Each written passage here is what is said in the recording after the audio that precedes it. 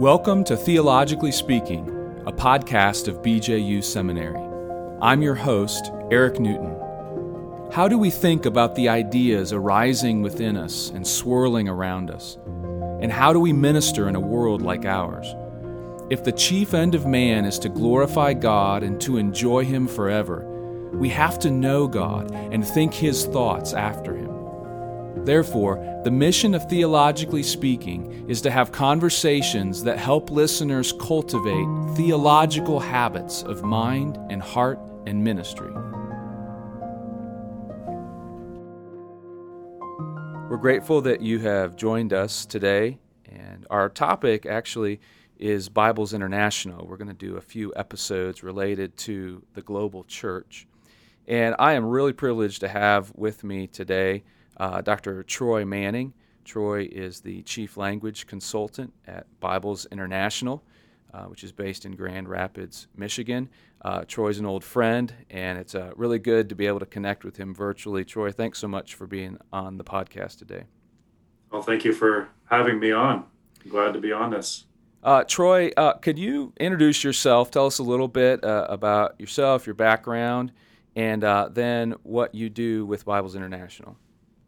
Okay. My name is Troy Manning, as you said, and Eric said, I got my PhD at Bob Jones University and wanted to get involved in theological education in Africa.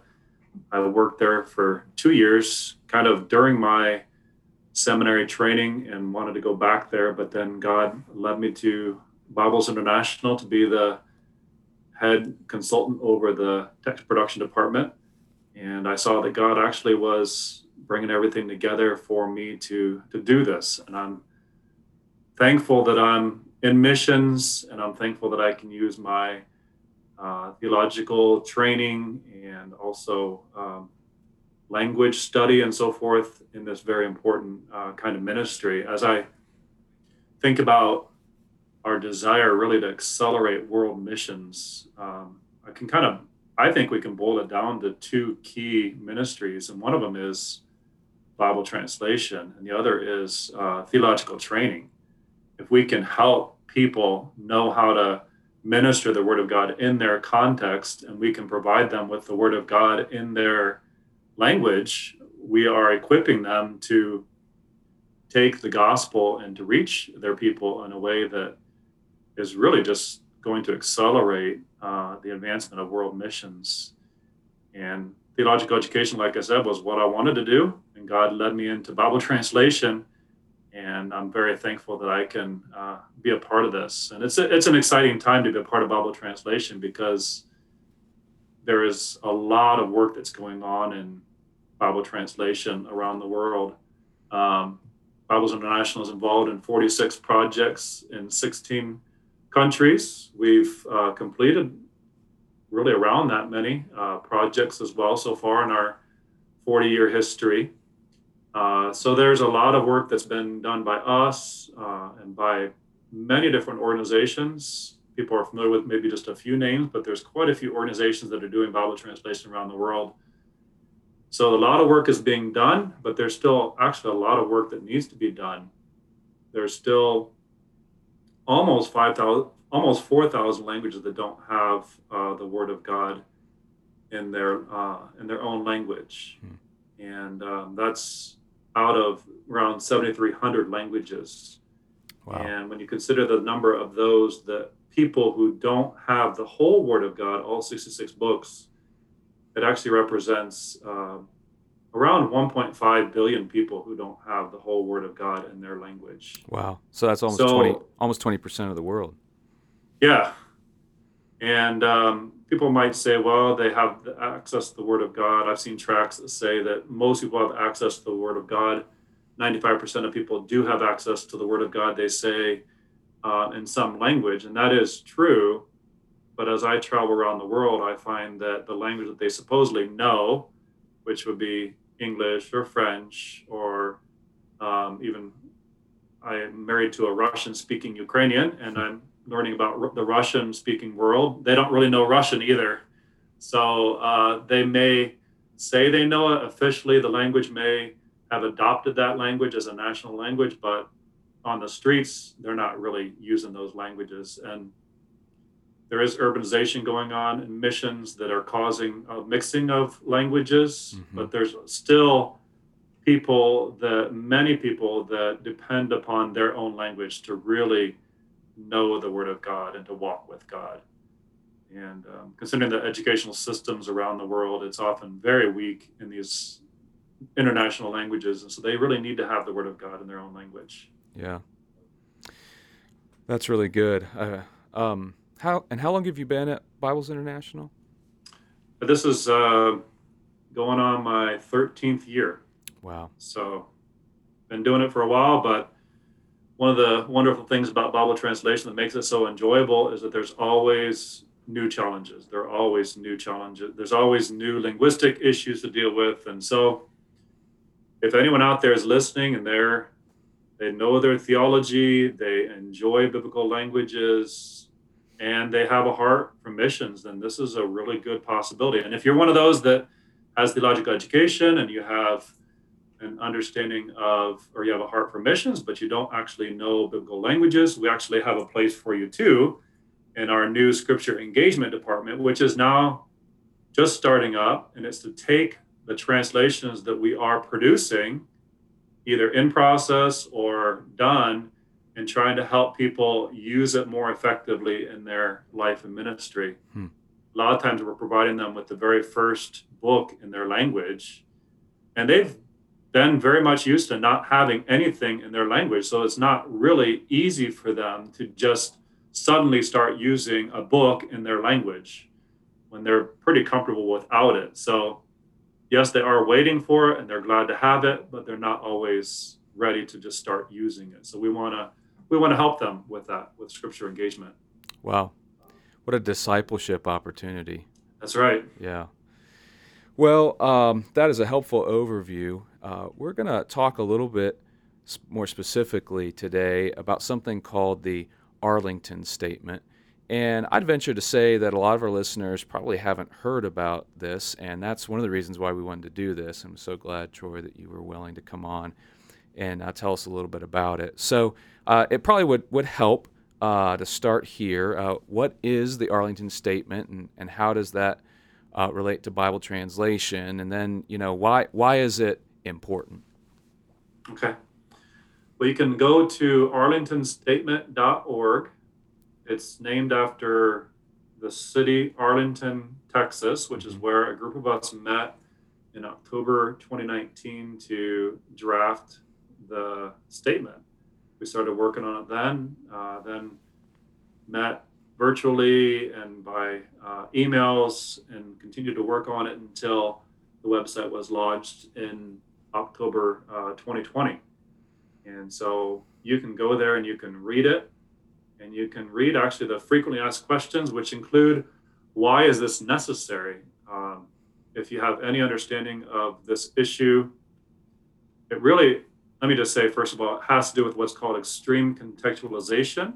Okay. And it has to do with what could be called religious idioms translations, most often related to the Muslim world. So it used to be called Muslim idiom translations. So basically, you have people that are trying to, I think with good intentions, reach these people who are followers of Islam, but it also could be Hindu or whatever.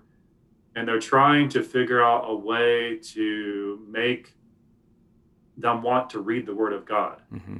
And so the concern is, if they see things that are just very much contrary to their theology, then they won't even want to pick up the Bible. And they want them to at least pick up the Bible and try to and to read it, and hopefully to be changed by it. So there was some development of this issue back in 2011 and 2012. In fact, D.A. Carson wrote a book about this Son of God controversy. Mm-hmm. And it addressed this one issue, the Son of God, basically. The book addressed that, and that's really, it was in connection with World Evangelical Association's efforts to try to establish some guidelines for what Bible translation organizations should and shouldn't do. in relation to this issue called divine familial terms, which is basically Son of God, how to handle that, how to handle the word Father, that kind of thing. And so they established some guidelines, and they were good, but they were actually insufficient for three reasons. They, first of all, applied only to a few organizations. They actually had some loopholes, and then they really only dealt with one issue. And there's a lot of other issues that those who favor and promote extreme contextualization are encouraging. And maybe if you've never looked into what's going on in the Bible translation world, you might assume that all of us are just trying to help make sure people get the Word of God in their own language. Right. And that, in essence, is what we're doing. But the question is what principles are we following to do that? And what do we say is okay to do? And so contextualization, it's been in mission circles for quite a while, became really popular in the 1970s. And then 1987, it started to be applied to Bible translation. And so extreme contextualization is like pushing it to its limits and really beyond. And so the Arlington Statement is intended to try to establish some limits. And this is not a fundamentalist only effort. This is done by people across the spectrum in terms of evangelical. And it really was done by people who would be across the spectrum in terms of translation philosophy, whether they're more meaning-based or functional equivalence, dynamic equivalence, or the other end, which would be formal equivalence. All of us may differ, each may differ in various other areas, but in these areas, we all came together and said, we can agree to this, and these ought to be guiding principles in relation to extreme contextualization. And so we want people to be aware of it. And then if you're considering getting involved in an organization or supporting a Bible translator, you can ask them these questions. How do you handle this issue? So you can determine whether or not you want to be a partner with this or not. So we want people to spread the word about this because it's going on all over, actually, in various places in the world. It's not just, one or two. This is going on a fair bit in the Bible translation world. We want pastors, churches, everyone really who has any contact and has any consideration of involvement to be aware of this. Yeah. So probably the best thing that folks could do would be to actually go, to the website and read this for themselves as sort of whet their appetite a little bit. You mentioned this kind of extreme contextualization in relation to religious idiom, and particularly to names for God. Can you give us an example? Maybe it does have to do with the Son of God, or another example where this is kind of has been a prevailing idea, and those of you who drafted and have signed the Arlington Statement have said, this is a problem theologically, regardless of our approach to translation in terms of equivalence. Yeah, so the big issue actually that we would say wasn't even totally settled with WEA guidelines has to do with how do you translate Son of God, Jesus being the Son of God. So one of the things they said would be acceptable would be to say that Jesus he's the spiritual Son of God. Because obviously in Islam, they find it very offensive that the Messiah will be called the Son of God, because son in English, as well as in Greek and Hebrew and so forth, it has, connotations of procreation. There's no way to get around that. Right. And we, of course, understand that it's not literal. He's not the literal physical, in the sense, physical Son of God, but metaphorically, he is the Son of God, and the metaphor is based upon the physical relationship between a father and a son. And so we have to ask ourselves, is it okay theologically to say that Jesus is the spiritual Son of God? Mm-hmm.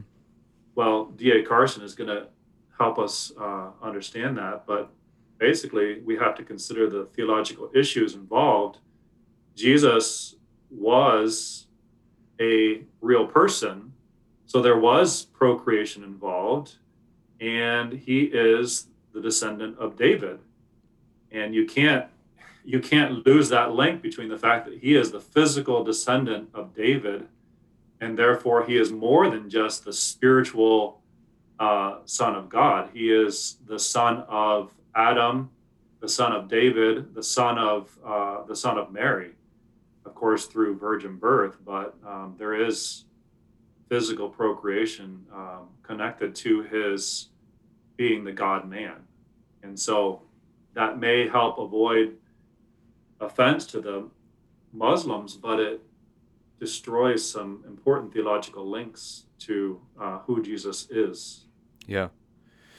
Can you, for those of us who are not nearly as well versed in this area, put you on the spot a little bit here. Can you give us an example of translation contextualization that's not extreme? It's the kind of thing that actually folks like you do all the time, that actually is contextualization in terms of language or idiom, but it's very appropriate and remains faithful to what God has breathed out.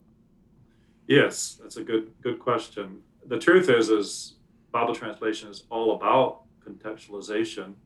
When you think in terms of linguistics, we want to put the scriptures into the linguistic context of the recipient's language. So we're very much into linguistic contextualization. In other words, using the words of the recipient's language, using the language structure, the grammar, the discourse. And we do believe that it's okay to do some cultural contextualization. So even at Bibles International, we do, like for weights and measures, we use the modern equivalent for weights and measures. Mm-hmm. So instead of referring to stadia, we would use their equivalent for like miles or kilometers. And you see that even in English, modern English translations and so forth. So, right. Of course, King James, I think, is going to use the British equivalents of these things. So we're going to unpack certain things, like they speak about the Jordan in the Bible a lot. Well, it's not often described as being a river. So we may explain that we may add the implicit information that this is a river, because people outside the Israel context maybe won't know that the Jordan was a river.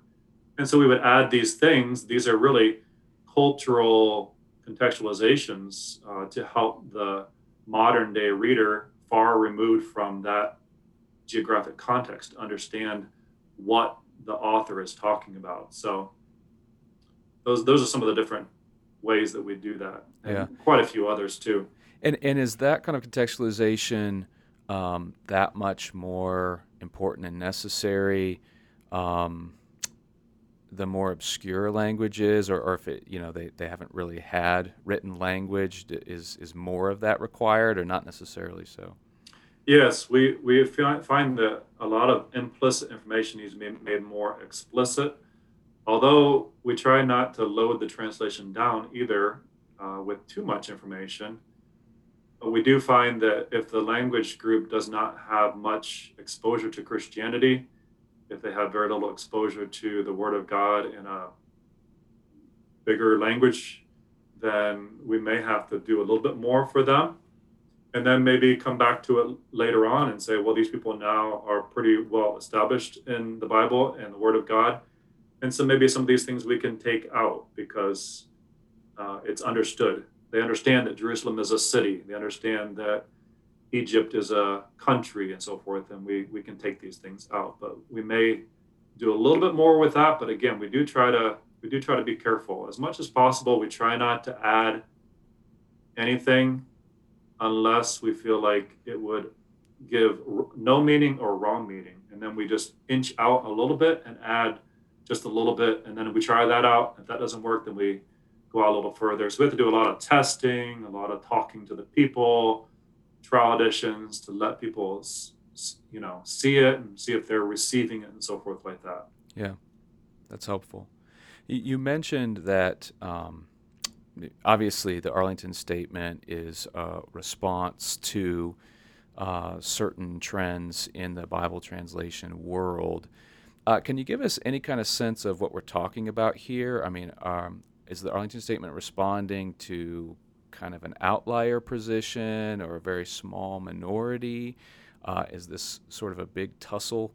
I don't know if that's too political of a question. I don't mean it to be. But Right. What are we talking about here in terms of the translation world generally?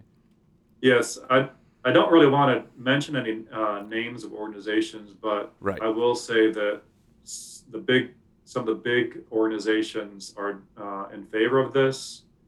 And when we tried to approach them, our group, the Arlington Statement group, we tried to approach them to have public debate. They were not in favor of that.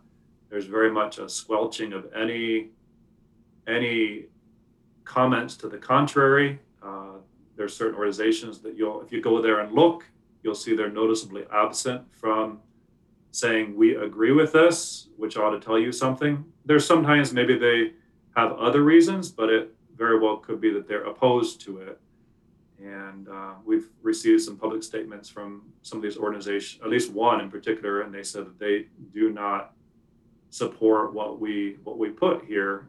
So if you've got big organizations that are in favor of this, then that means it's going on in numerous different places around the world. So this is not just one or two different little projects.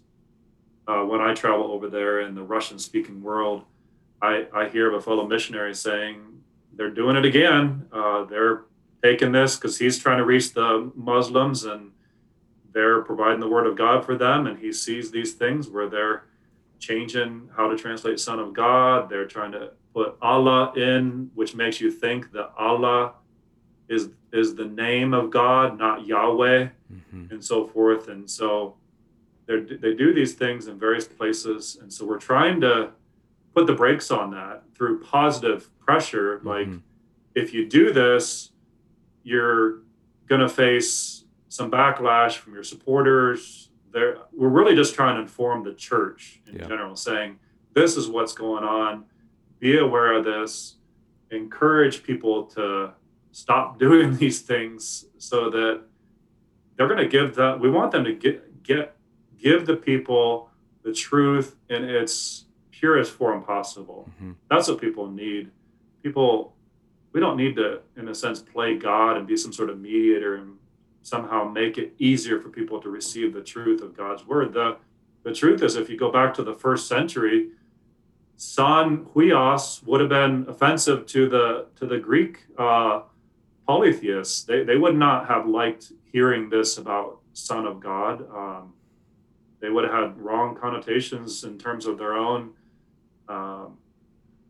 polytheism and so forth. And God knew that. And God put the truth as he did because it's such a beautiful representation of the relationship in the Trinity, let's say, for that example. And then how we can also be adopted sons of God, brought into God's family where Jesus is the firstborn and we are among his brethren, as Hebrews says. Right. Yeah, I was thinking of even Greek-speaking Hellenistic Jews, and their understanding of monotheism if they were not yet converted, and how they would have responded to what how the New Testament reveals Jesus as God's Son. Anything else about the statement that you think would be helpful to mention? Well, we focus mostly on the one that is the big one that's been dealt with, but one of the reasons why we produced this statement was because other things are actually going on. Like, for instance, they tried to insert some of basically the key phrases in Islam. There is no God but Allah, which if you just confess that, you could actually become a Muslim. It's called the Shahada.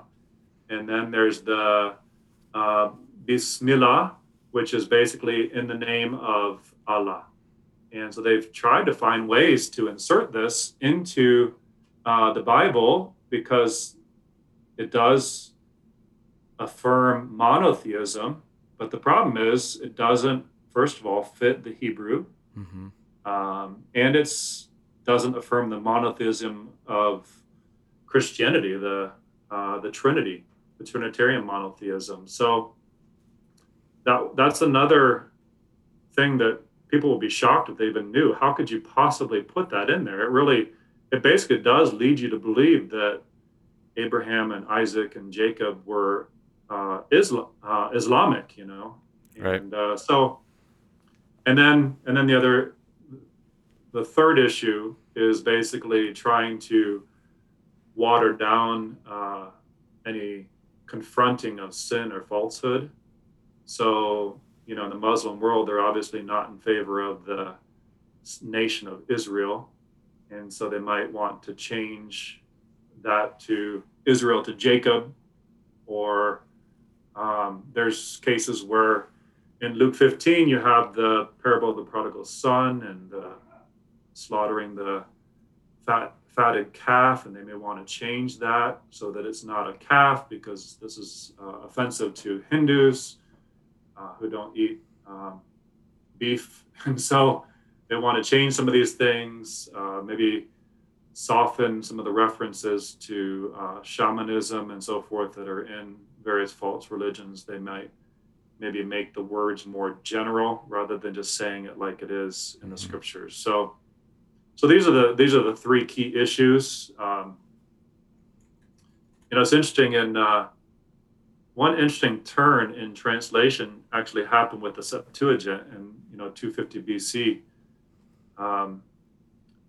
Because of their really what we would say is probably wrong thinking about the third commandment, taking the name of the Lord in vain, they refused to say the name Yahweh. Right. And that actually made its way into the scriptures, because what you have in the Greek translation of the Old Testament is kurios, is the word for Yahweh and Adonai.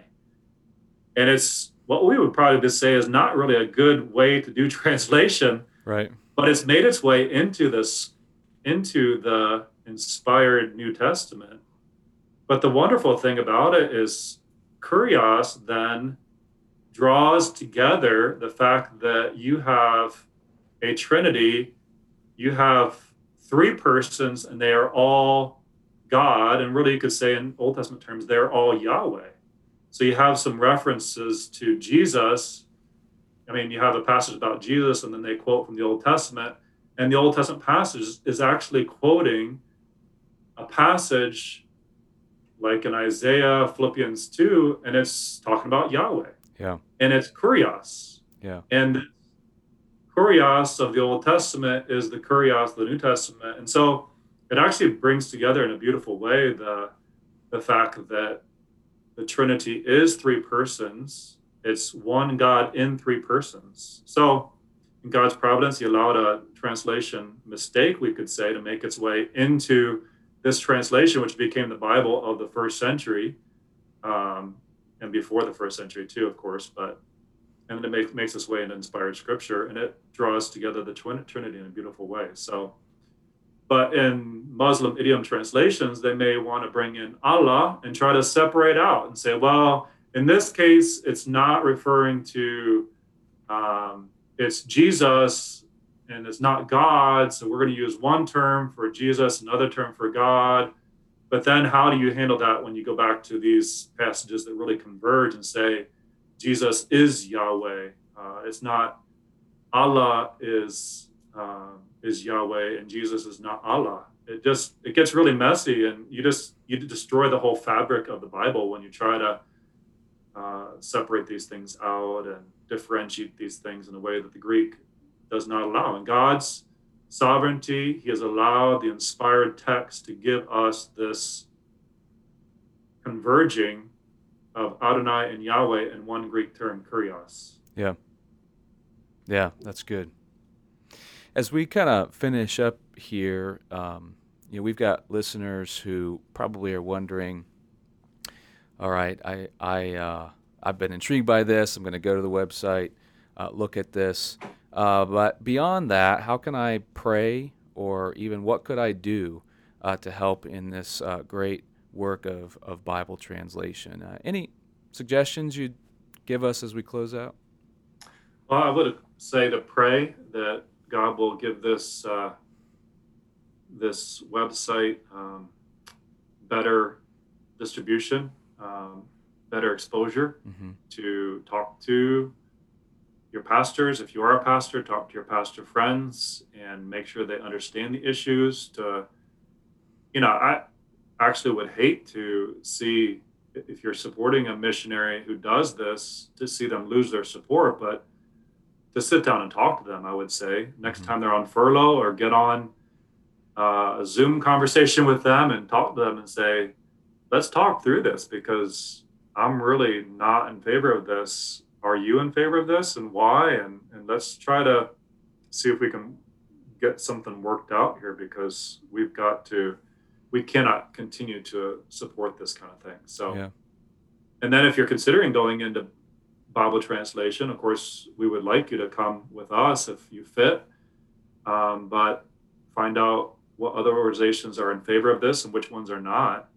And I would say for now, stay away from the ones that are not in favor of this, because I really don't think, obviously I was part of the one who wrote it, but I don't think there's anything it's all in line with the scriptures as far as I know. And that's where we all want to be. Yeah, that's good. Well, I really appreciate your taking the time, and I want to thank you for what you're doing for the cause of the Lord through Bible translation. It's been neat when I've seen some of your presentations in the past to see video or photos of people receiving scriptures in their own tongue for the first time, and just to be able to share in the joy of that. And, this is, like you said, along with theological education, so crucial to the advance of the gospel around the world. So thank you for what you're doing. May the Lord bless you. And again, thanks for joining me today on this episode. Yes, thank you for having me. It's been an encouragement to be a part of this. Thank you for joining us for this episode of Theologically Speaking. We trust that in the coming days, God will count you worthy of your calling and fulfill every desire for goodness and the work of faith with power, so that the name of our Lord Jesus will be glorified in you and you in Him, according to the grace of our God and the Lord Jesus Christ.